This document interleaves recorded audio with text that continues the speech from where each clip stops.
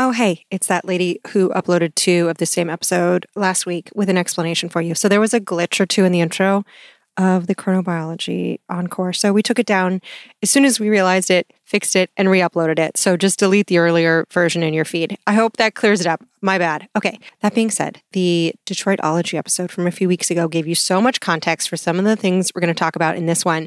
But this episode is a stellar standalone one as well, because we have all seen abandoned buildings and eerie photos and empty places that look almost post-apocalyptic. And we've all wondered how a house or a place could go so unloved. Who owns it? What's the deal? So I wanted to do this episode for years because abandoned houses are fascinating. But also I stumbled across this ology and I found the leader of this field is based in East Lansing, Michigan. He got his undergrad and his master's in resource development and a PhD in education and community development. And he's now the director of the Michigan State University's Center for Community Economic Development. He's also a member of faculty at the Urban and Regional Planning Program. He has 30 years of experience in distressed communities and properties. He studies and teaches about equitable development and sustainable revitalization. This is a cool dude. I loved him before I even met him. And I happened to be in Dearborn filming for Innovation Nation a few months back. And before my flight home, I raced safely the 90 or so miles to his office in East Lansing to find he has the warmest and most welcoming presence. He's got an easy smile and long silver hair tied back in a low pony. And he was bearing gifts in the form of educational pamphlets and recycled rubber coasters. And he led me to a conference room. We sat down to chat about everything from ruins to things he's found in vacant houses. But before we get there, real quick, thank you to everyone who's kept the show going by supporting us at patreon.com/ologies for $1 or more a month. Thank you to everyone who tells friends and rates and subscribes and reviews. I read all the reviews, such as this one left this week by Alina the Bean, who wrote 5 out of 5 stars. Ologies makes them laugh, cry, and poke dirt. 10 stars if I could. Alina the Bean, thank you, as well as everyone who left reviews. I read them all. Okay, on to the episode. Domicology comes from the Latin word for a colony of houses, so wipe your feet. Come on in and sit a spell for echoey hotels, dusty furniture, broken windows, rebuilt starter homes, structural housing issues, both literally and socially, how to make sure that your relatives don't fight over your shit when you die, avoiding perils in urban exploration, film trivia, disaster girls, pallet furniture, ambitious plans, angry whales, ghost towns, and why you might want to embrace a kitchen with certified domicologist, Dr. Rex LaMore.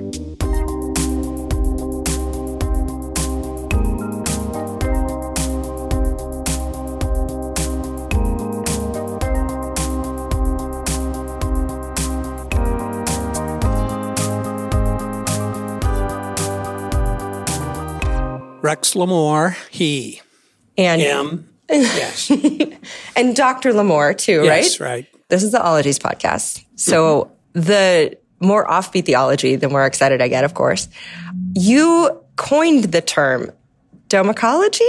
Am I saying it right? Yes, that's correct. Yay. Think domicile. That's what I figured. When did it occur to you, like, this is a field of study that needs a name? Oh, that's a good question. Part of the reason that the name came was because it gives focus to the area of study. And this is a very complex field, as you can imagine. And so for several years, we were looking at the challenges of distressed areas in our state, both urban and rural. And one of those is the structural abandonment that has plagued the Great Lakes state, certainly states like Michigan, and some of our core cities, but also some of our isolated rural areas have a significant amount of structural abandonment.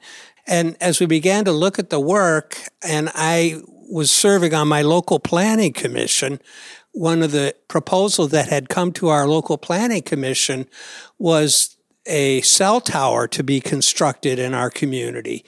And at the time that this proposal was brought forward, it was brought to our attention on the commission that the local government had the option of placing a bond on the cell tower so that at the end of its useful life, there would be a financial resource to remove that cell tower so it doesn't collapse, obviously being a potential health and safety hazard to anybody in the area.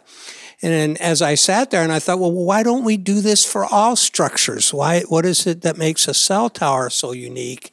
And then we began to investigate, do we have other examples of where we find ways to financially remove structures at the end of their useful life, and we do. When the electric generating wind turbines, communities can put bonds on those, oil rigs, also oil pipelines. And so it occurred that maybe we ought to think differently about the way we build structures. And given the complexity of this topic, it's important to have a name for it so that you can gather colleagues around from a number of different disciplines, and this definitely calls for a multidisciplinary approach. And I thought, well, what word would capture the concept of residential abandonment? And so domicile being a Greek root word, and ology, which is a science that you're very familiar with. Yes, indeed. Came together in the term domicology, and that's really where it came from. Are you seeing more and more people adopt that term? Yes, not as quickly as I would like to see it. More importantly, though, is to draw our attention to the concept of domicology, which is that structures have a life cycle, and that we should plan, design, use, reuse, and at the end of their life, salvage the materials to maximize the reuse of the materials and minimize the amount of materials that enter landfills, and also find other ways to minimize the negative social, environmental, and economic impacts of structural abandonment on communities. The term is useful in that regard, but I'm more excited about seeing the movement across the nation, across the globe, in terms of recognizing that our built environment is a substantial resource investment. So if you're housed, look around you. Think of all the wood, all the stone, the cement, the wiring, the gypsum drywall, the plastic sheets under the flooring, the ceramic, all the things that have been gathered and brought and mined and shaped and shipped and constructed to keep you safe from bears and or other people, and also the elements. So if you're housed, you're surrounded by just a wealth of stuff. Much of which, I should say, ends up in landfills after a period of time. And that's a resource, a linear model that we can't sustain, and we need to think differently about that built environment. Yeah. So I'm excited about the practice of domicology. I'm hopeful the term catches on, but I'm more interested in that we adopt the policies and practices and models and tools that end this unsustainable linear paradigm that we have now about build it, use it, throw it away. Yeah. Well, I wondered this too, and I wondered, when does a building become abandoned? How long does it have to sit there, and who owns abandoned buildings? Very good question and very complicated answer. First, let's talk about the types of structures that are there. We have residential, industrial, commercial structures. Those are the above ground structures that all of us see, but then we have the below ground infrastructure as well. So on the residential, commercial, and industrial properties, they are owned in many cases mostly by private landowners. And at some point in their life cycle, they go out of use. And it depends on the kind of structure. Residential structures, for any number of social, economic reasons, a community goes into economic decline. Industrial disinvestment is certainly one of the indicators in the greater Midwest for abandonment. We see a lot of residents whose primary employment has left the region, and they've been left unemployed, and they move out of the region. Their structures are left behind. Sometimes those homes are owned by banks. Sometimes there's an owner that has left it vacant. And other times a city owns a home because of tax foreclosure. But if you listen to the recent Detroitology episode, you now understand the pairing of these two disciplines and why I had Detroit go first. And listen to that one to learn about 3,000 square foot homes for sale for a few $1,000s. Now, in the case of Detroit, many empty homes are owned by the Detroit Land Bank Authority under the Planning and the Development Department. But of course, anyone who follows Instagram and TikTok accounts of people exploring abandoned malls knows that we've also seen the abandonment of those industrial structures. And then we have other consequences like the Amazon effect, where people are shopping more and more online. And so commercial structures go out of use as well. It is the symbol of Amazon supremacy. Now, the process of going from privately owned to abandon is a legal process, because in the United States, we give great importance to the right of private property owners. We don't take their properties without due process in the courts. And in some places, that takes a considerable amount of time. And so you see properties sit vacant in some cases for an extended period of time. And those could be for any number of reasons. There may be some challenge related to who actually owns the title to the property, if it's a residential property. If it's an industrial property, there may be contamination on it. Similarly for commercial property. So that title issue is a time eater. And so a property will remain abandoned. Many communities, many states have adopted policies where they have what are called quick take laws, where a property goes, say, for example, into tax reversion for several years. The local government can take the property from the property owner after due process.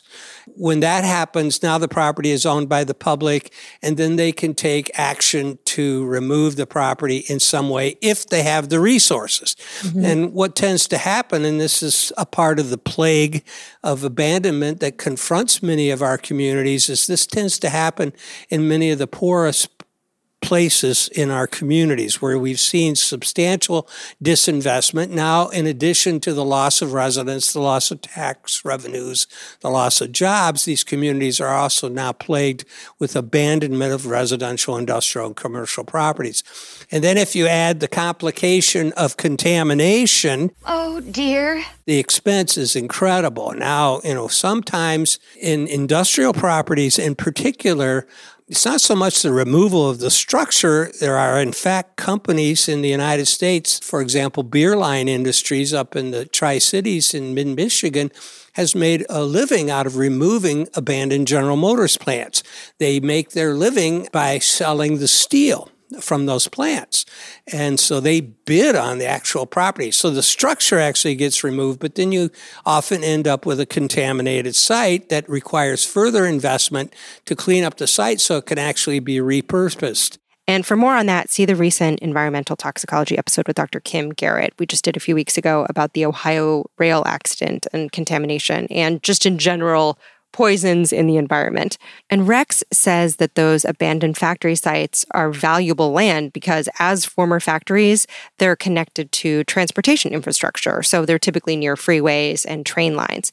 But they might be lousy with environmental toxins if they're not cleaned up properly. So no matter how much the neighborhood needs it, you can't just plop a boba shop roller disco on top of an abandoned lead smelting plant and call it a day. No. How much of your work involves traipsing through abandoned buildings? Because I feel like there's so many of us who maybe follow things like It's Abandoned on Instagram. I don't know if you've seen any of like blogs or, Aaron Foley, the storyteller of Detroit. I interviewed him about Detroit recently for this episode, and he called it ruin porn. Yes. Which I'd never heard that term before. This voyeuristic look at decay. And how much of your work involves having to visit those sites, and why do you think we want to go in them even though we don't belong there? The ruin porn scenario is an interesting one. In fact, I've applauded the ruin porn folks for drawing our attention to abandoned structures. I think in many ways we drive by them and we don't think about them. It's a reflection of the neglect they're experiencing. We don't even see them. And we don't give a whole lot, I'm talking in general, the general public doesn't give a whole lot of thought to why is that structure abandoned? How did it get abandoned? What can we do about it? It's clearly an eyesore. It's a detriment to the surrounding property owners. It's a health and safety hazard to the community. So I give credit to the abandoned porn folks to drawing our attention to these structures. However, I wouldn't want to romanticize it, though.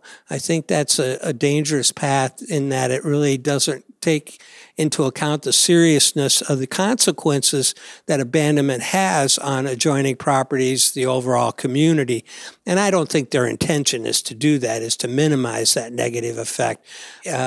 I worry about us being calloused to abandonment. I think in general we're callous to abandonment, and we need to turn that ship around so that we say, no, we shouldn't be abandoning structures and we should find solutions to it so that we end this plague of abandonment. Mm-hmm. And how does a building go from vacant to abandoned?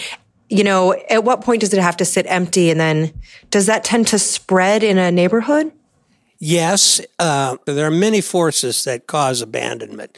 And in fact, I'll give you this. Yes. And you can Love take to a have look a at handout. it. Oh, I love a handout. I love it. Rex slid a packet across the table titled Domicology, a comprehensive approach to structural abandonment.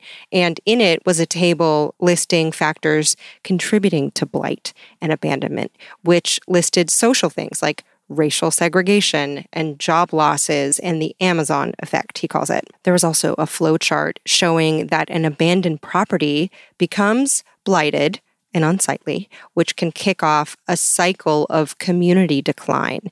And then the burden of demolition and cleaning all that shit up falls on the government, i.e. the taxpayers.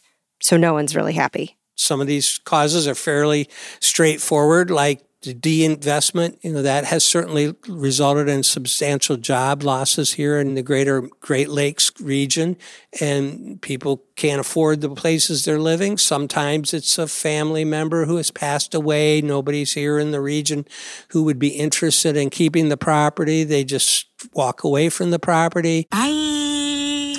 Again, it might be a company that has gone out of business. They want no more further interest in the property, so they walk away from it. What do we do with the abandonment that we currently have? And then another challenge is, what do we do to prevent it in the future? And what methods, what tools, models, and policies can we adopt that will minimize that abandonment in the future? Structures have a life cycle, and that we should plan, design, construct, use, reuse, salvage, deconstruct in such a way that we maximize the positive and minimize the negative of those structures' life cycles.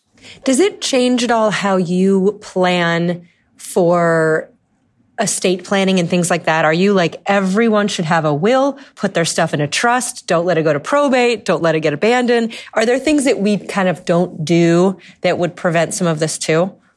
Yes, and certainly those would be methods that might result in property having a clear title.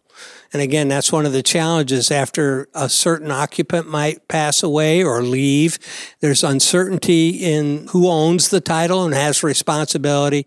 Rex says that sometimes a person inherits a house and has no interest in dealing with it. And over a period of time, it'll just revert back to the public sector through the process of title transfer. But if you own anything, get a will and trust. But what's the damn difference between a will and trust? Okay, I looked this up for us. So a will is cheaper to get done legally, but it doesn't mean anything unless you're dead. And once you're dead, things can still go into probate. And if you're incapacitated but alive, folks have nothing to go on here. And probate means that your grieving loved ones have to spend years doing very annoying paperwork and spending a bunch of money in court. So what you want is a trust, which also protects you if you're incapacitated but alive. And a revocable living trust lets you change the terms while you're alive. And listen, I'm not here to bum you out, okay? But just, if you can, find an estate planning attorney or use LegalZoom, who have not paid me for this mention, or just Google stuff, get her done. Because of this episode, I now have an appointment to make a trust next week. Please clap. Are you familiar with the website or blog Cheap Old Houses? No. It's a blog of, here's a house in Indiana that's being sold for $89,000. And it's a Victorian 5-bedroom that needs some work. But, they highlight these different houses that are pretty inexpensive. But is there any part of the study that has to find out when something is worth restoring versus when it's better to deconstruct and salvage the material? The field of domicology is an emerging field of scholarship. I think the question you just asked is an excellent example of it depends. Mm-hmm. We don't know for sure, but it certainly would depend in part, as I can think about responding to that question, the individual who might be looking at it and the skill sets that they have. Are they a handy person who can manage some complicated task? Are they not? Do they have the resources to finance a renovation job like that? There is some work going on in the field of domicology where communities will do an assessment of a property prior to any demolition or even renovation, because renovation also contributes to the material waste stream. So it's not just abandonment that contributes to that waste stream, but also renovation. There are folks who will come into your property, assess the value of the materials that may be salvaged, and then give you that estimate, and then that might help the property owner make the decision, do I want to invest in a renovation? Do I want to deconstruct? Or do I just want to demolish this thing and throw it in a hole in the ground?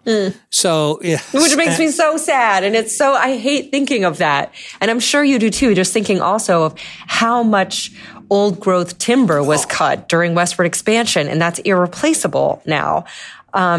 How difficult is it to salvage those materials? Do you have to get special permits? I'm sure it's cheaper. Some people think just to knock it down and start over, but in the current market environment, in most situations, it is currently cheaper to demolish and throw it in the landfill. And there are a lot of variables in play there, including what you charge for your tipping fees at landfills. I mean, we're very wasteful society in general, so we in general have relatively low tipping fees. By the way, a tipping fee is what you pay the dump to dump things. And in the US, it varies from $37 per ton to about $70 per ton. But in places with less land and more shame about it, it's more expensive to bury your garbage. Like in Sweden, only 1% of their waste goes into landfills. But that's because they burn a bunch and use it for energy. And Sweden and Austria, they'll charge about 150 euros a ton to trash your stuff. And I should also say that my sisters and I have been helping my folks move the last few years. And a few summers ago, we did a dump run for my dad, who was cleaning out his moldy old shed. And the closest landfill to them was located at 4100 Throwita Way. Throwita Way. Can you even? I appreciate it so much. Now, for more about garbage, of course, you can see the recent Discard Anthropology episode with Dr. Robin Nagel. And for more on building, we've got a xylology episode with Angel City Lumber founder Jeff Perry, who taught us all about the beauty of lumber and of slow-growing trees. So how difficult is it to capture the old growth wood? And thank you for pointing that out. So most of the structures in the greater Midwest do have an old growth component to them, obviously. And when we say old growth, we're talking about the primal forest that was here, that was harvested when the lands were settled. In Michigan, much of the wood is in Chicago. After the fire, they came and chopped down a lot of Michigan and moved it to Chicago. And a lot of that wood from the fire went into the lake. And a lot of that lakefront drive is all, built on debris. I had no idea. So capturing that old growth wood, which is a very different wood. It's grown over a longer period of time. It's a much more dense wood, has different capacities. Some of our colleagues in forestry have been studying this wood so that we can ask questions about what might be the possible value in reusing that material. And so that's one of the big research questions out there. And in most of the Midwest, where we've built mostly with wood, what do we do with the high volume, low value materials? Like, for example, utility grade lumber, which is also called shitty lumber by some people, probably. And which right now, it's economically more feasible just to throw it in a hole in the ground if you don't include certain environmental variables. But it's expensive to take it apart and pull the nails out and collect the wood. And then the question is, what do you do with the material that you've salvaged? Now you've got a stack of old growth wood, and if there's not a market or a resale market for that, then that stack just sits there and doesn't get reused. So there needs to be a market for the resale of that wood. Now, oak floors and all the mantles and the pretty pieces that we see in many of our older structures, those generally will get picked up and reused in a resale market because they are extremely rare and valuable, and you can't really, in many cases, buy it in the open market. You have to find it in the resale market. But in other cases, there's no incentive to use wood that maybe has been in a structure for 100 years. The average lifespan of a residential structure is approximately 90 years. So young. And so it may have some knots in it. It may have some nail holes in it. It gets expensive to bring it back to a pristine use. So are there other ways that we can use it? Some of the work that my colleagues are doing in forestry, again, is looking at the possibility of using it in cross-laminated timber, where you would create beams from salvaged wood, stack it and glue it in a way, and then you can surround it with virgin wood so you get a beautiful beam, and then use that in wood construction. And that's certainly a valued use. And now if we can find a market for that and have a retail sector that encourages that resale, then now the material has value and we're not going to throw it away. Mm-hmm. All right. And that's part of the challenge in domicology, is trying to find value for these high volume, low value materials. Mm-hmm. What tends to happen in a lot of structures, particularly residential, is in many communities, as soon as the lights go out and the boards go up on the windows, the scrappers are in grabbing the metals. Because there's value in that, and they're out, they're getting the value. So quick aside, while looking up residential and commercial listings of abandoned properties, I came across this one structure that was listed for $350,000. And how many square feet, you're asking? 250,000 square feet. 250,000 square feet, like 17 stories high or something. And it is the formerly glorious Lee Plaza Hotel in Detroit. It's now this brick monument. It's in ruins. Windows have been stripped, and there are dusty ballrooms left empty except for tattered chairs and a collapsed grand piano.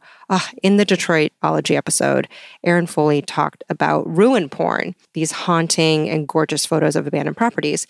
And I have to confess that in researching this episode, I gawked at the site Abandon America, and the description that Matthew Christopher wrote of that Lee Plaza Hotel I just described was pretty chilling. Matthew wrote, "There wasn't much left of the Lee Plaza Hotel in Detroit by the time I got there to photograph it in 2009. Floor after floor revealed an unprecedented level of vandalism and theft that had reduced the interior of what was once an architectural masterpiece to near anonymity. Walls had been bashed open to gut the copper wiring and pipes. The green copper roof had been peeled off, presumably in broad daylight, and sold for scrap. Even the support columns had been stripped to little more than concrete and rebar," they write. And yes, if you were to saunter over to the Wikipedia entry for metal theft, you'd find that when the economy is down and people need money, or when scrap prices are particularly high, abandoned properties are at the highest risk of being stripped for metal like copper and steel. And in one city in India, over 10,000 manhole or maintenance hole covers were stolen in a period of 2 months. And then in 2011, in Pennsylvania, 2 brothers quietly dismantled and stole a 40-foot steel bridge. I have a bridge to sell you. Mom. But what about the stuff that no one wants to steal? And maybe they just want to pee on or leave alone. Well, Rex says that some governments are trying to sweeten the deal if you can keep things out of dumpsters. So instead of getting the normal demolition fee, you would be given a reduced fee if you've been able to divert a certain amount of that structural material away from the landfill. So it's an incentive for diverting the material that might go into the landfill. Yeah. And you mentioned a 90-year lifespan for most residential buildings. Does that really depend on how fast a certain suburban sprawl went up, or what style of house? I feel like ranch houses in California can't last as long as these Victorian houses out east, or brick. Where does the number come from? It's a national average, and it's based on the ages of structures that are demolished. You're right, it varies across regions, and it certainly varies on the quality of the structure. A lot of structures don't last that long. And again, this is some of the research questions that we have out there. Here's another set of research interests: modularity. Modularity. The idea that modularity offers a opportunity to build more affordable housing, which is certainly a challenge for much of the United States, creating more affordable units. Question is, does modular construction allow for easier deconstruction and more material salvage and more material reuse? Can we, in a modular process, deconstruct a structure at some future date and then salvage that material and then recycle that within the next modular structure that's being built? That's some of the research questions that we're anxious to try to find answers to, and encourage some of your listeners who may be in ways that they could actually do that, help contribute to that knowledge base so that we can begin to think more thoughtfully about that. Is modularity another way to support material salvage and reuse and expand our domicological footprint? And is modularity, does that refer to kind of like manufactured housing that can be easily put together on site but manufactured elsewhere? Yes, exactly. That's what modularity refers to. And remember when I mentioned those tipping fees? Well, Rex says that some countries have a more advanced philosophy about their resources and trash, and that's called extended producer responsibility, which is fancy words for if you make it, you have a responsibility for the life of the item. And Domicology applies that to structures, which is why we're all here. It's not the take, make, waste model anymore. It's the take, make, reuse, retake, and creating that more circular model that reduces the amount of materials that are being wasted. Do you ever feel that what you do is maybe a little bit ahead of its time, or rather even harkens back to a pre kind of massively industrial capitalist time? It's revisiting that, but it's also futuristic. Do you ever socially come up against resistance to this, that it's almost a little bit anti-consumerist in principle? Do you ever find resistance to that from big companies or from economists that just say, no, keep buying, keep making, or... Yes. Yeah. There's no if, and, or buts around that question. The answer is yes, but it's not often said so clearly. It's usually veiled, and the economics in the marketplace don't support it. It's too expensive. But then the challenge that some economists will come back with is to note that what you're doing is shifting the cost from current generations to future generations, both in the cost of materials extracted and in the cost of materials wasted. And that if you took into the true cost accounting, and we certainly see this in our carbon accounting, if you took in the true cost, you would find this actually is probably not that much more expensive. But there is resistance. But I have on my office wall a little note that reminded me during World War II, when we were fighting fascism directly, there was an effort, use it up, wear it out, make it do, or do without. And that was the motto that many of us adhered to, our parents and grandparents, that allowed us to maximize our resources and win that war against fascism. So I think there are many, and I find much hope in our younger students who also seem to understand this. We live on a finite planet. We have a finite set of resources to meet not only our needs, but future generations' needs. And we have an obligation to make sure that future generations have choices and not wastefully deplete non-renewable resources. Mm-hmm. That's a great answer. And it is. And when I think about product of my environment. But your question about future, this is definitely future oriented. Yeah. And we need to think about the future. I mean, in the work that we do in community and economic development here, it is about the future. What is the future world that we're trying to create? And so we give thoughtful consideration to what that world might look like. And so resource utilization is one of the elements of that future world. So the structures we build can't just function for today. They have to have value and practicality for decades to come. And this means changing the way that we're building. And in the U.S., the Leadership in Energy and Environmental Design, or LEED certification program, began in 1993. So some green buildings are millennials. But what is the Gen Z or the Gen Alpha or even the Gen Beta of buildings? Ding dang holograms? Will we even live in structures? I don't know. And what about buildings that are, say, LEED certified and they're eco-friendly and they're modern? We see a lot more glass and metal. Older buildings, I feel like we see a lot of masonry, we see a lot of timber. What has more potential in terms of reusing those resources, and what has longer lifespans? Well, LEED buildings do give some credits for material salvage and reuse. Now, some of the research that some of our domicologists have done have suggested it could be more credits, but that's just because they believe in this. Steel is a highly recycled material. Mm-hmm. As I mentioned before, there are companies that have actually made a living out of tearing down old steel structures, salvaging the steel and reusing it. Steel, the automobile, for example, is 90% recycled by weight. All right. So steel is a very highly recycled material. In fact, there's some projections in the future, not too far off, that we won't even need to mine any more steel.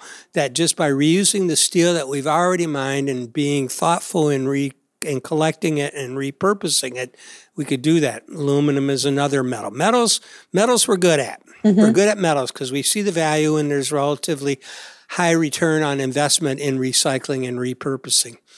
Where things get a little trickier, wood is a little trickier. Cement, not too bad.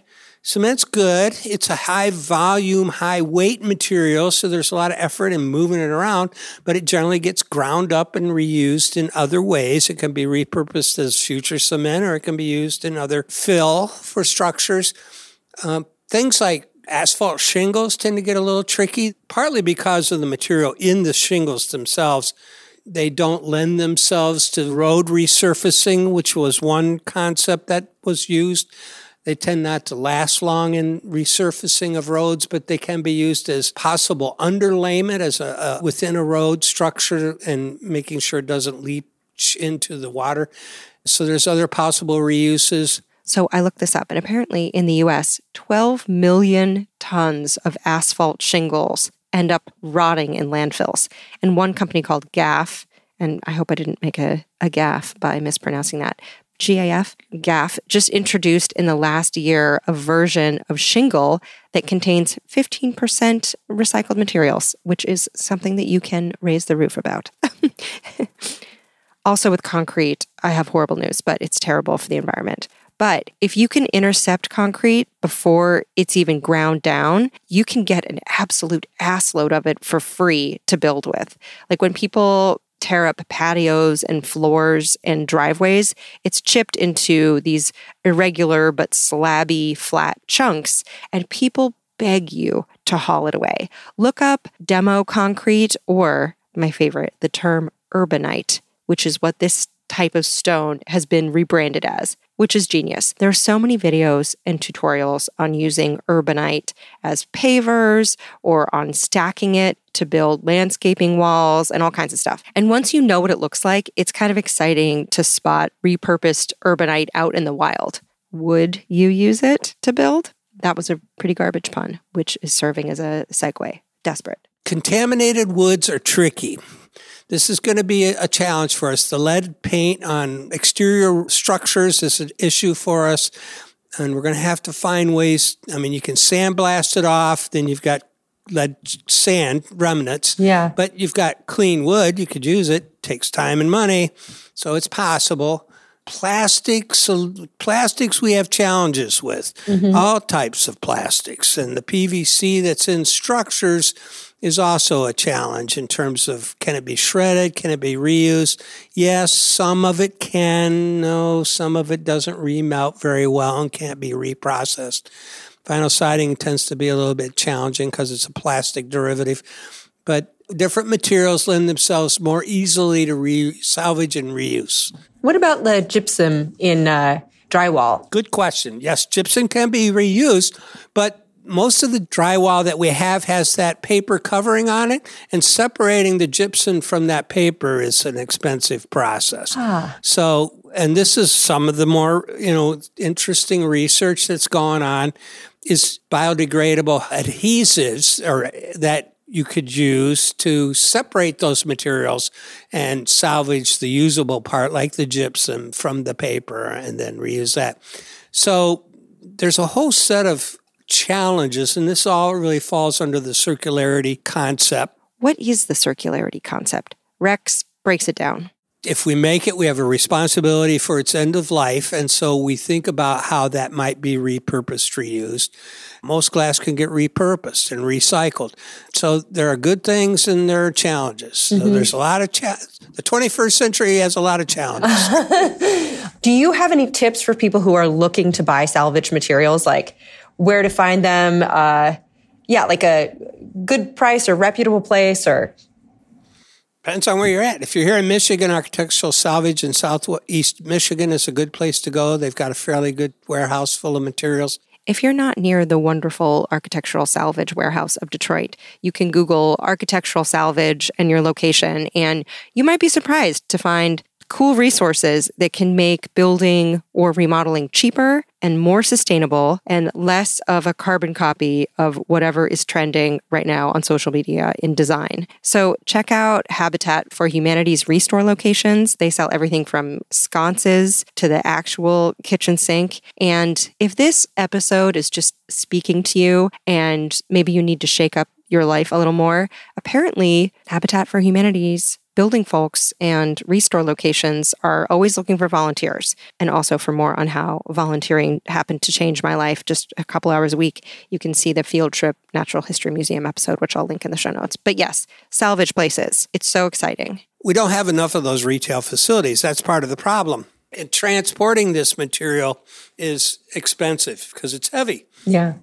So we actually need a dispersed system of trained deconstruction crews who then take it to retail facilities like your reused Home Depot, and there people can find what they're looking for. Now, a lot of the challenges are, can you get the amount of material in the volume that you need?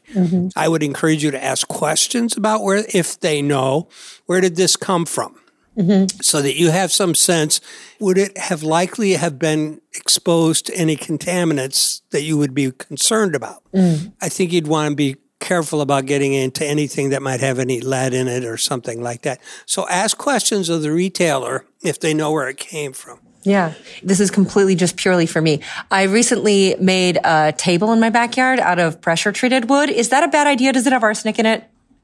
Well, that is something they've used in the past in pressure-treated wood. But if it's fairly new pressure-treated wood that was left over from a deck, say, I wouldn't eat food off of it. Good to know. Yeah, put a tablecloth down if you're going to eat on Good to know. And just a heads up, pressure-treated lumber usually means that chemical preservatives are jammed into the wood at high pressure. And depending on your country's regulations and the age of the wood, it can have all kinds of stuff in it to keep away rot and rats and pests. So do your homework before licking it or rolling around on it or eating off of it, etc. Now, what about constructing your whole living room set out of broken down pallets? It's thrifty, it's resourceful, it might be dangerous. So look for stamps on the wood and definitely avoid stuff that is stamped with an MB. That stands for methyl bromide, which is a pesticide. It's also toxic. HT means that the pallets were heat treated, and those are generally safe. But once again, do your research, be cautious. It is amazing to save some money, but not at the price of your actual health. And I wanted to ask a little bit about abandonment versus gentrification.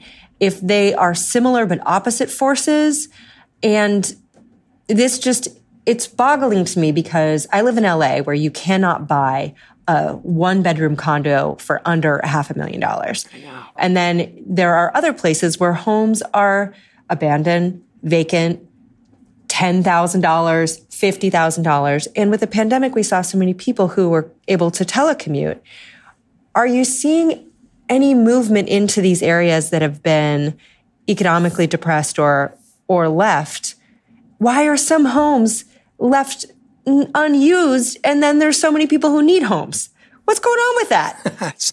It's the mismatch of the economic system between where the jobs might be and or the opportunities might be and where the homeowner, the future homeowner is and where the actual facility might be. And I think there is some hope in the greater Midwest that we may be an attractor in the future for folks who have the opportunity to live anywhere in the world and can't afford a place in like a high expensive California scenario and move to another place like in the greater Midwest where there are vacant properties and available structures with a certain amount of investment, you would have a fine structure. Now, there are other forces at work here. If you have children and the school systems aren't functioning very well, you may be concerned about moving there.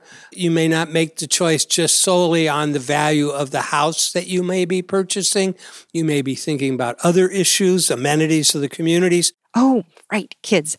I can't have kids, and that's probably for the better because it seems like so much responsibility. But if your family makes fun of you for being kidless, just know that your pod mom, Jarrett, has classified us as dual artists, no kids, and calls us danks. Your kids seem cool, and we're happy to be their weird lady uncles. And there are efforts in those distressed areas to say, hey, let's make ourselves attractive. Let's make our schools successful. And then, they will come. And I think there's some sentiment that that's likely to happen over the next 10 to 20 years. Mm-hmm. Do you see any types of, structural racism or sexism or anything like that that prohibit those areas that could use the resources from getting it? Things like investment in the community and upgrading public works and transportation and things like that. Well, clearly racism exists and disinvestment has occurred and it has fallen unduly on those poor and minority communities. That's a clear case in the greater Midwest. And I can speak with some confidence about that phenomenon and find very few people who would disagree with that. Will that continue in the future? Let's hope not. I mean, racism still exists. Certain people will choose not to live in multiracial, multicultural environments, but others will choose to live there. So I think I'm hopeful that that is changing. And I think, again, the other factors at work, crime is another deterrent for investing in a distressed area. Because some of what's happened as there's been abandonment in these communities, their cost of operation have continued to be high. The roads have to be maintained. Sewers have to be maintained because they're a grid structure. Even though some places have cut off parts of neighborhoods because there's nobody living there and we can't afford to keep the water running. Not very common, but it's happened. So you've got poor places with disinvestment in infrastructure, and now it's time for them to try to revitalize. They may not have access to the revenues. There's some recent evidence from the federal government. They're starting to pay attention to these kinds of concerns. I'm hopeful. Yeah. And racial discrimination in lending is against the law. Mm-hmm. And people, need to pursue that to make sure the private lenders are fulfilling their legal obligations. If they want federal insurance, they need to follow the law. And so hopefully we can overcome these barriers, which do exist and are impediments to the revitalization of some communities. Yeah. Is that Title IX? Title IX is the sex and gender. Just a side note, in the U.S., Title VI of the Civil Rights Act of 1964 prohibits discrimination on the basis of race, color, or national origin in programs or activities that receive federal funds. And 8 years later, Title IX went into effect, and that reads, no person in the United States shall, on the basis of sex, be excluded from participation in or be denied the benefits of or be subjected to discrimination under any education program or activity receiving federal financial assistance. Again, that was in 1972 that they finally made that edict. The same year The Godfather was released. My sister was already born and alive on planet Earth. And it's boggling, too, just to think that a generation ago, it was illegal for some people to buy homes in certain districts. Oh, yes. It was illegal for some people to have. I mean, we're still living in a time when I was alive and on the earth when a woman couldn't get a credit card.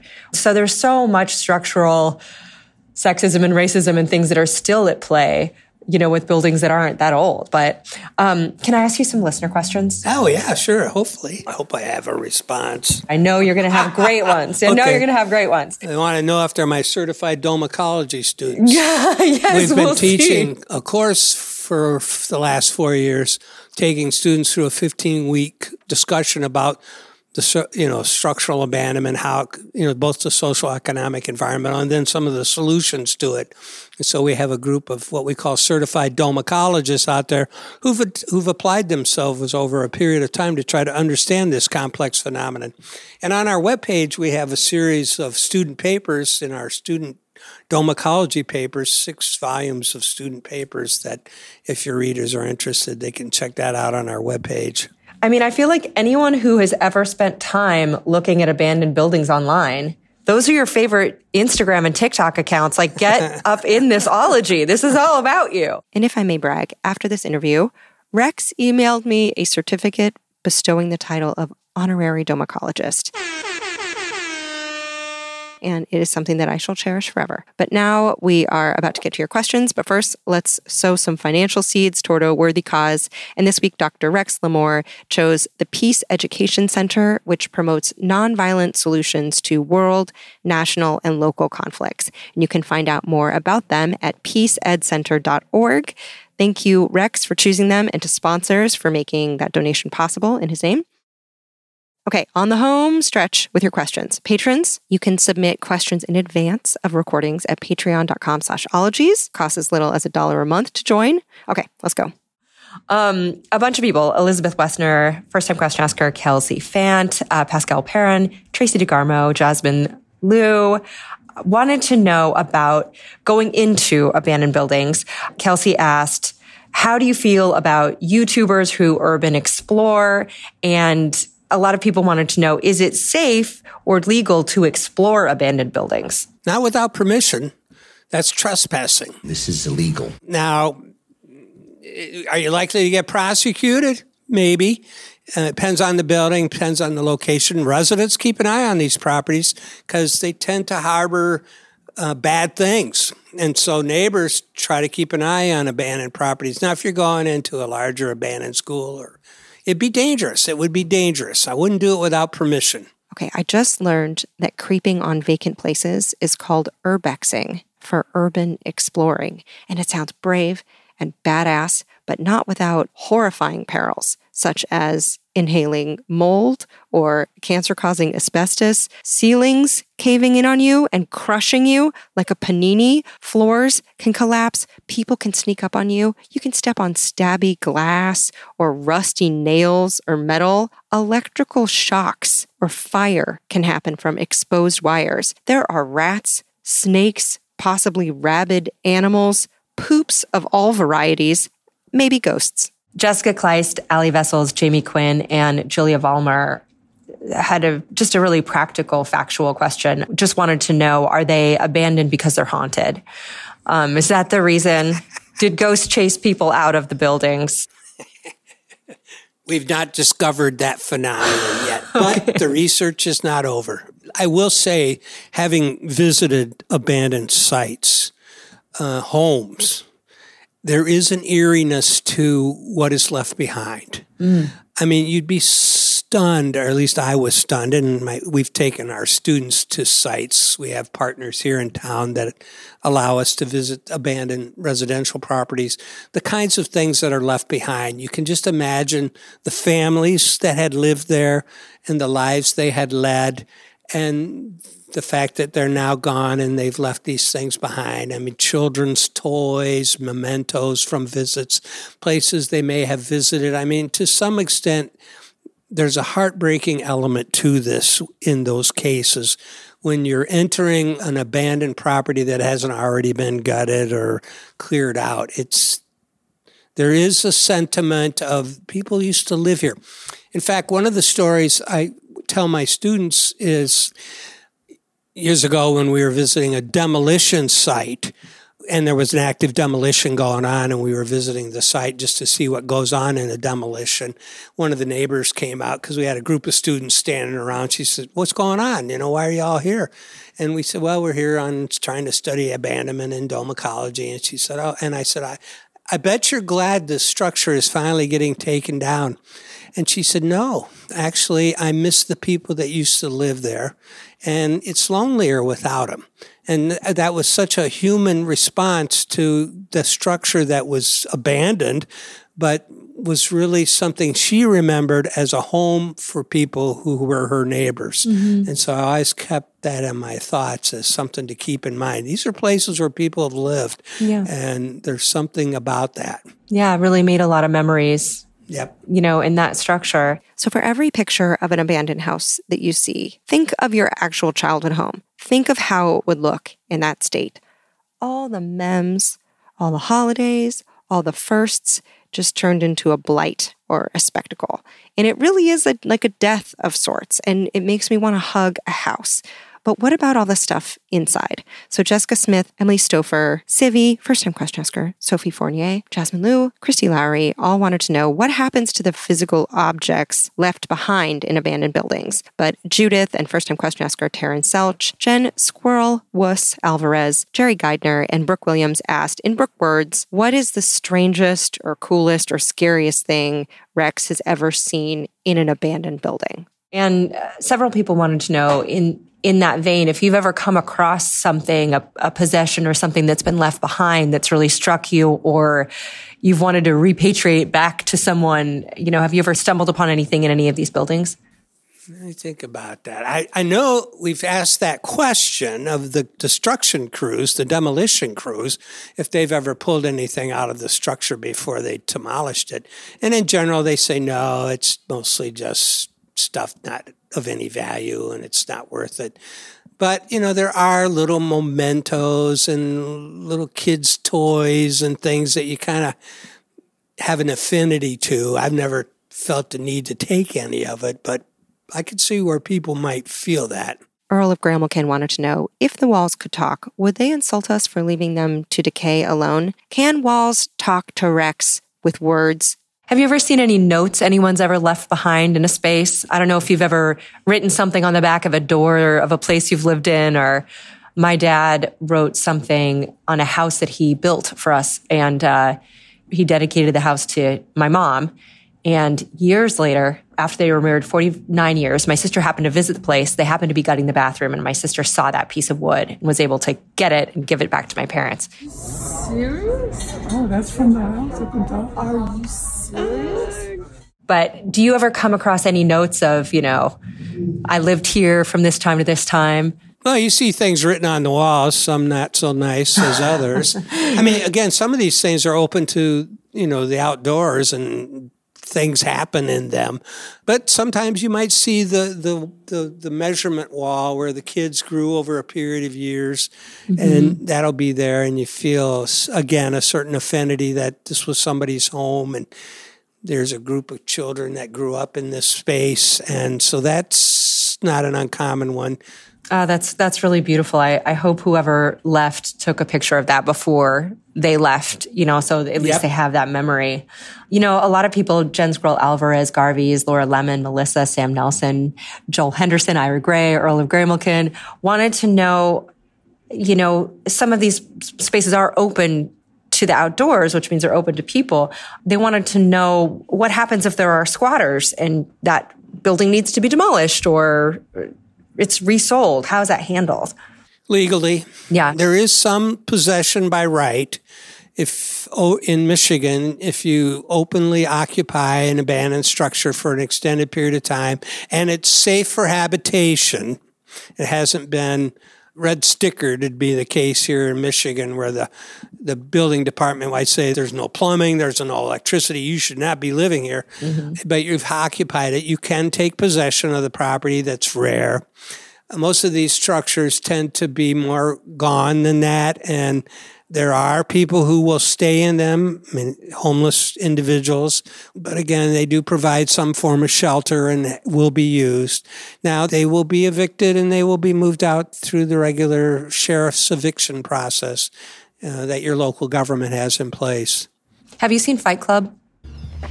I don't know how Tyler found that house, but he said he'd been there for a year. It looked like it was waiting to be torn down. Most of the windows were boarded up. There was no lock on the front door from when the police or whoever kicked it in. The stairs were ready to collapse. I didn't know if he owned it or if he was squatting. Neither would have surprised me. Yep, that's you. That's me. That's toilet. Good? Yeah, thanks. What a shithole. No, but No. I think I know the plot. I think they live in an abandoned Victorian, don't they? Okay, I'm sorry, movie trivia, quick note here. So the production designer for Fight Club, Alex McDowell, explained in a 2016 article that the house Tyler Durden lives in, aka the Paper Street House, was a completely fictional home. It was constructed on the outskirts of LA, but the designers gave it its own backstory, saying, quote, "We imagined that it had been built by a captain of industry 100 years ago. His family moved in, and by the time of his grandchildren and great-grandchildren, the city and the industry encroached more and more on the countryside, and the house began to drop in value. The grandchildren decided they had to sublet part of the house, and so they put in a second staircase in the early 1960s so they could sublet the back of the house. As time went on, the house continued to decrease in value, the family moved out, squatters moved in, and the house became very decayed. Fires were set in the living room and in the hallways, and then eventually security moved in, kicked those people out, and put a fence around the property. And then the space monkeys moved in and started making soap. So yes, the Fight Club designers made up an entire backstory for a house that didn't exist. Also, Paper Street House. Why'd they call it that? I found out today that a paper street is a map-making term for a fake street drawn into a map, so that if the map is plagiarized, the original map maker can tell by the inclusion of that non-existent ghost location or the paper street that they put in as kind of an Easter egg. So we need a cartology episode on map making, perhaps. But no, Rex hadn't seen Fight Club, so moving on. Adrienne Sala, Michael McLeod, Ashley Green, Super Sarah, and Taylor Jaco wanted to know about ghost towns. Ugh, so many good questions about this. Michael McLeod wants to know, what's your opinion on ghost cities that exist in China where there's dozens of these big apartment buildings that are built and then never lived in? And then also in terms of ghost towns, I just want to know if you were ever fascinated by ghost towns as a kid, because that seems like that would lead to a career in domicology, but... Ghost towns are a good example of abandoned communities and structures in them, and mostly in the United States. I've heard of the scenario in China, but that's not something we see a lot in the U.S. But we do see ghost towns, and those are communities where their economy is based on a non-renewable resource. People couldn't make a living, and they abandoned their structures. They tend to be small. They're relatively rural, but that's the case. There are ghost towns, and certainly we've seen it, I think, out west, and I think we're likely to see more of this. This is a predictive statement, probably out of my realm of knowledge, but where water becomes an issue, we're going to see ghost towns in the future there, where there is no more water to support that community and people just can't live there. What is the biggest ghost town in the world? You're asking your windshield right now. Apparently, it's a place called Ordos, China, and it's a mining town in Mongolia that was expecting a party. It was expecting a population of 1 million people to live there right around Y2K. Also, did you know that there are whole abandoned whaling towns near the Antarctic? A bunch of people were like, let's whale some whales. And then when the Earth was like, yo, we're about to get 86 on whales over here, they were like, all right, no more whales, I'm outie. And I like to think that if these ghost towns are indeed haunted, it's by whale ghosts moaning and gusting through phantom blowholes. Do you hear that wailing? But yes, resources plus greed can equal booms plus busts. So where you have a non-renewable resource, like mining, or a resource that hasn't been managed well, like lumber, then you will get a ghost town effect. Wow. Oh, that's so interesting. Sarah Meaden had a great question. What's the protocol or process for buildings abandoned because they were meth labs? They had a friend who was forced to leave their house because it was an undeclared meth lab. And is there anything environmentally that can leach into some structures in that way? Yes. Yeah. Something called methylamine. It's a toxic material. It's addictive. It's dangerous. Meth labs have a potential to affect the surrounding built environment. And I could see where public health officials would want to limit access to a place where that might have occurred. Can those be remediated, or can you demeth a house? Well, I suppose you could. It might not be worth the expense. Yeah. But it's feasible, and you could, it's possible, but I don't see that happening. When I lived in Hollywood, there was an apartment building that exploded because of a meth lab down the street from me. And it was like in the early hours. Yeah, you'd drive past it and it was just, charred and burnt out.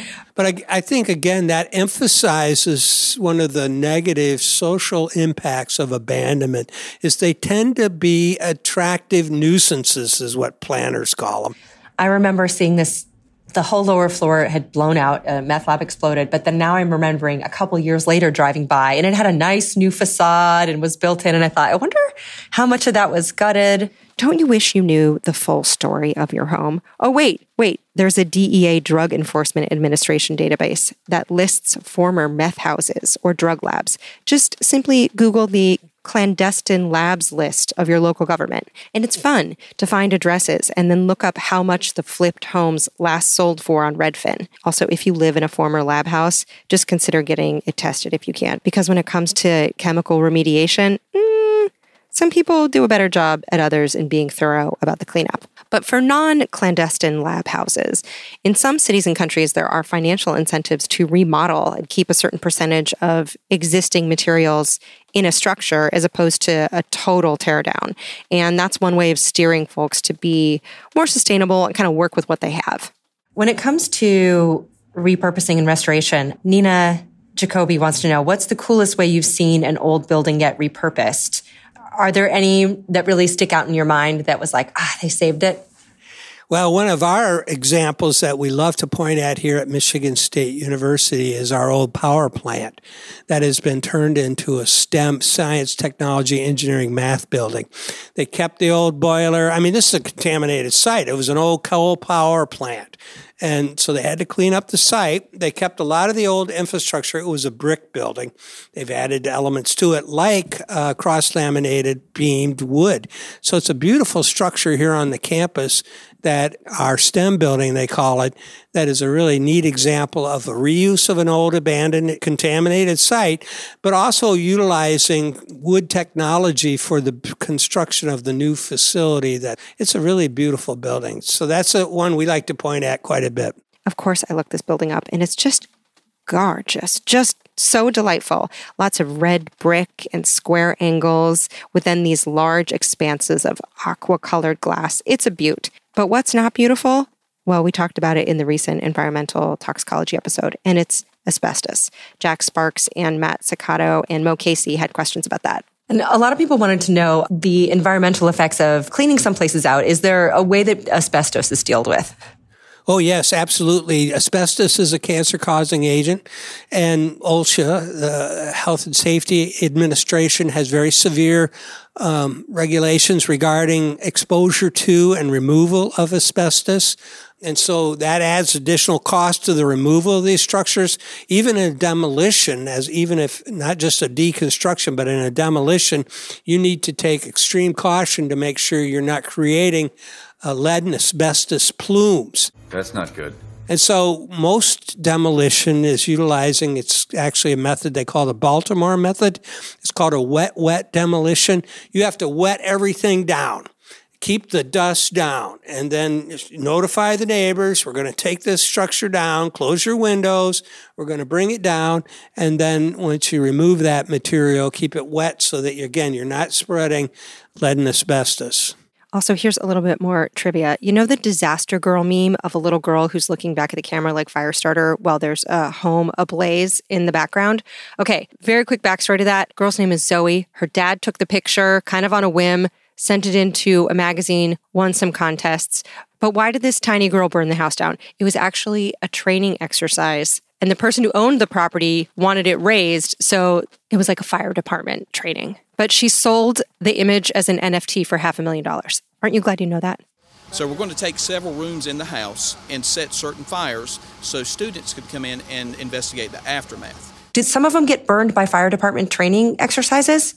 Yes, and some get burned by arsonists. Now, this is an interesting element of abandonment. If you own a structure, it costs you money to remove it. But if it burns down and you have insurance, then the insurance company covers that. And so we've actually had cases in the past, not so frequent nowadays, where a structure might be burned down intentionally for the purpose of avoiding the cost of demolition or even complying with code improvements, trying to bring it up. Now, there's another story in the domicology world. This is a unique scenario for St. Louis. Many of the structures in St. Louis are brick structures. It's a rare brick that isn't made anymore. It's very expensive. And so some of the older buildings there, they will burn the structure. And then the night after the fire or a day or two afterwards, the scrappers will be there pulling the bricks out. Wow. And then they resell on the market because there's value in them. Yeah. And so, yes, it's arson, of course. And it is one of the methods that's used to bring down some abandoned structures, some intentionally, some accidentally. Yeah. Obviously not something you want. Yeah. Because, again, local government has to pay for the firemen. Firemen are placed in danger. It's a danger to the surrounding properties as well. And so it's another element of abandonment that makes you wonder, why do we allow this to occur? Yeah. A few patrons, such as our own Mercedes Maitland, oh hey, asked about prevention, and Connie Bobani asked about prevention as well. In Connie's words, should there be laws in place that prevent people from letting properties fall apart? Why or why not? And Rex is such a good guest that he asked this question before I even could. One of the areas I haven't touched upon with you is how do we end future abandonment that places the financial burden of the removal of the structure on the vulnerable local government, which is generally poor anyway because they've been disinvested. So we've been looking at two vehicles, one bonding. I mentioned the bonding model where you place a bond on a structure at its point of construction, like a cell tower or a wind turbine. And then at the end of the useful life of that structure, that local government has access to that bond to pay for the removal of that structure so it's not left abandoned. So that's a possibility that could be adopted by local governments. The other option we've been looking at, and this is one we haven't really gotten a lot of track record on, but we've toyed with the idea, what about an insurance policy? So when you build something, you secure an insurance policy, a deconstruction insurance policy, so that at the end of the useful life of the structure, there's an insurance company, a third-party company that has been collecting a premium over the useful life of the structure that is now responsible for the removal of that structure. Mm-hmm. Such a model might encourage building for deconstruction. So you design it in such a way you maximize the value of the materials you take out. The insurance company might incentivize that by providing you a lower premium if you design for deconstruction. Again, at the end of the useful life, the structure has more value because you can extract more value of the materials.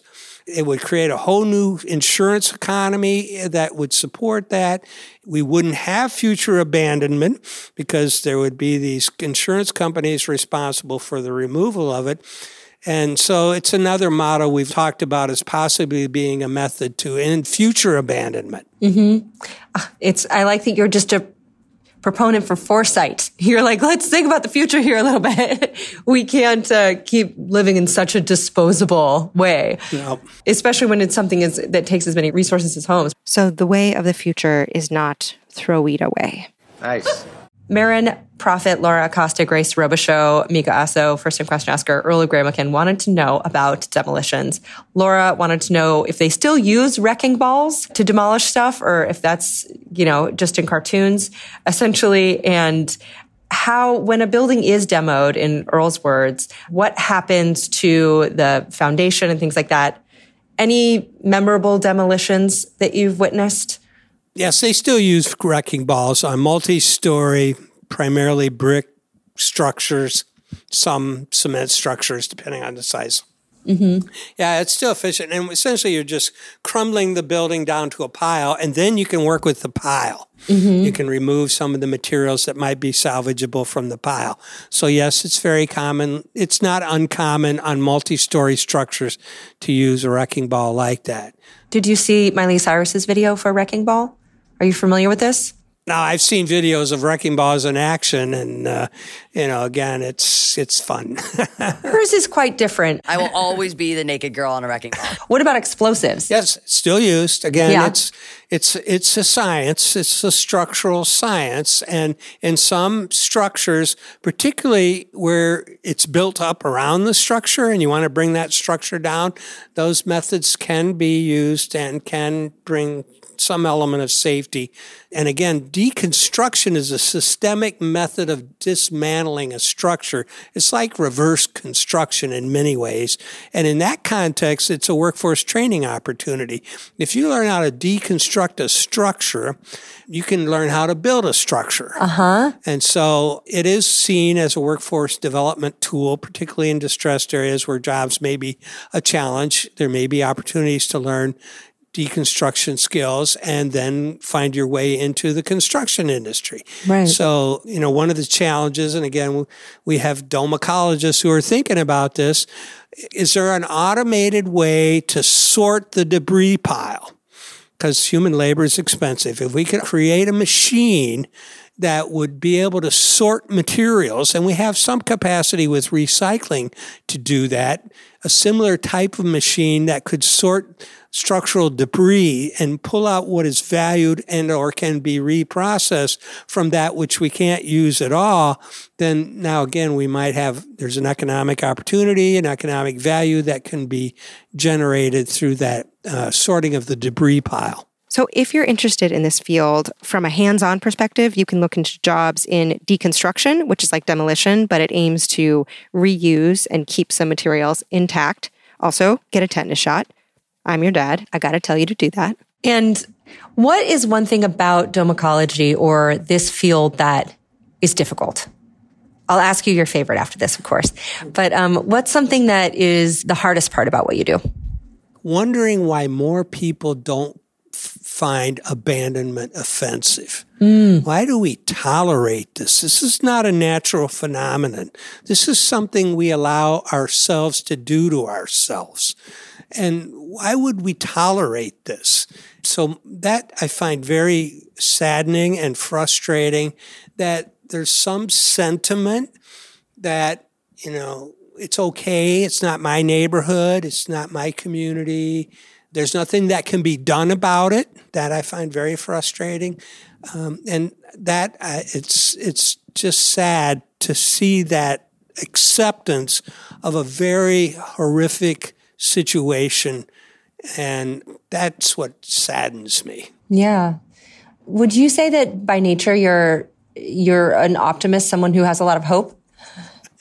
Have you heard Robert Reich's response to that? No. Oh, he has a really, Robert Reich, the former Secretary of Labor under Bill Clinton. He's a faculty member at Berkeley. So Dr. Reich talks about, on Monday, Wednesdays, and Fridays, I'm hopeful. Things are good. We're smart monkeys. We'll figure out the solutions to these problems. On Tuesday, Thursday, and Saturday, it's too much. We're never going to make it. And then, of course, on Sunday, we pray. Would you say that that's pretty fitting? I think that's a wise way to approach the issue. I mean, some days it's hopeless. You wonder, are we going to make it? No. On other days, yeah, we can. And then let's pray. What about your favorite thing about this work and about pioneering this field? The excitement I see in people who feel there is an opportunity to change what looks like an intransient problem. Young people in particular, but also grown adults who are struggling with this, homeowners who have abandoned structures. We don't have to live with this. We can change this. That gives me hope and excitement, and I get real excited and just glad to have an opportunity to engage with individuals who are applying their talents to try to solve this wicked problem. Is there any way that you would urge people to get involved to prevent more abandonment? Well, certainly be engaged in your local government, in the community that you're in. And when you see abandoned properties, draw people's attention to it.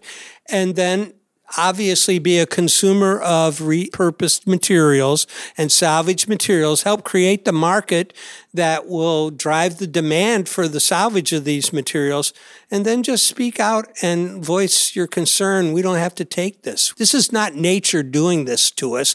We are doing this to ourselves, and we can say, no, let's not do it, and find a solution that will work in your community.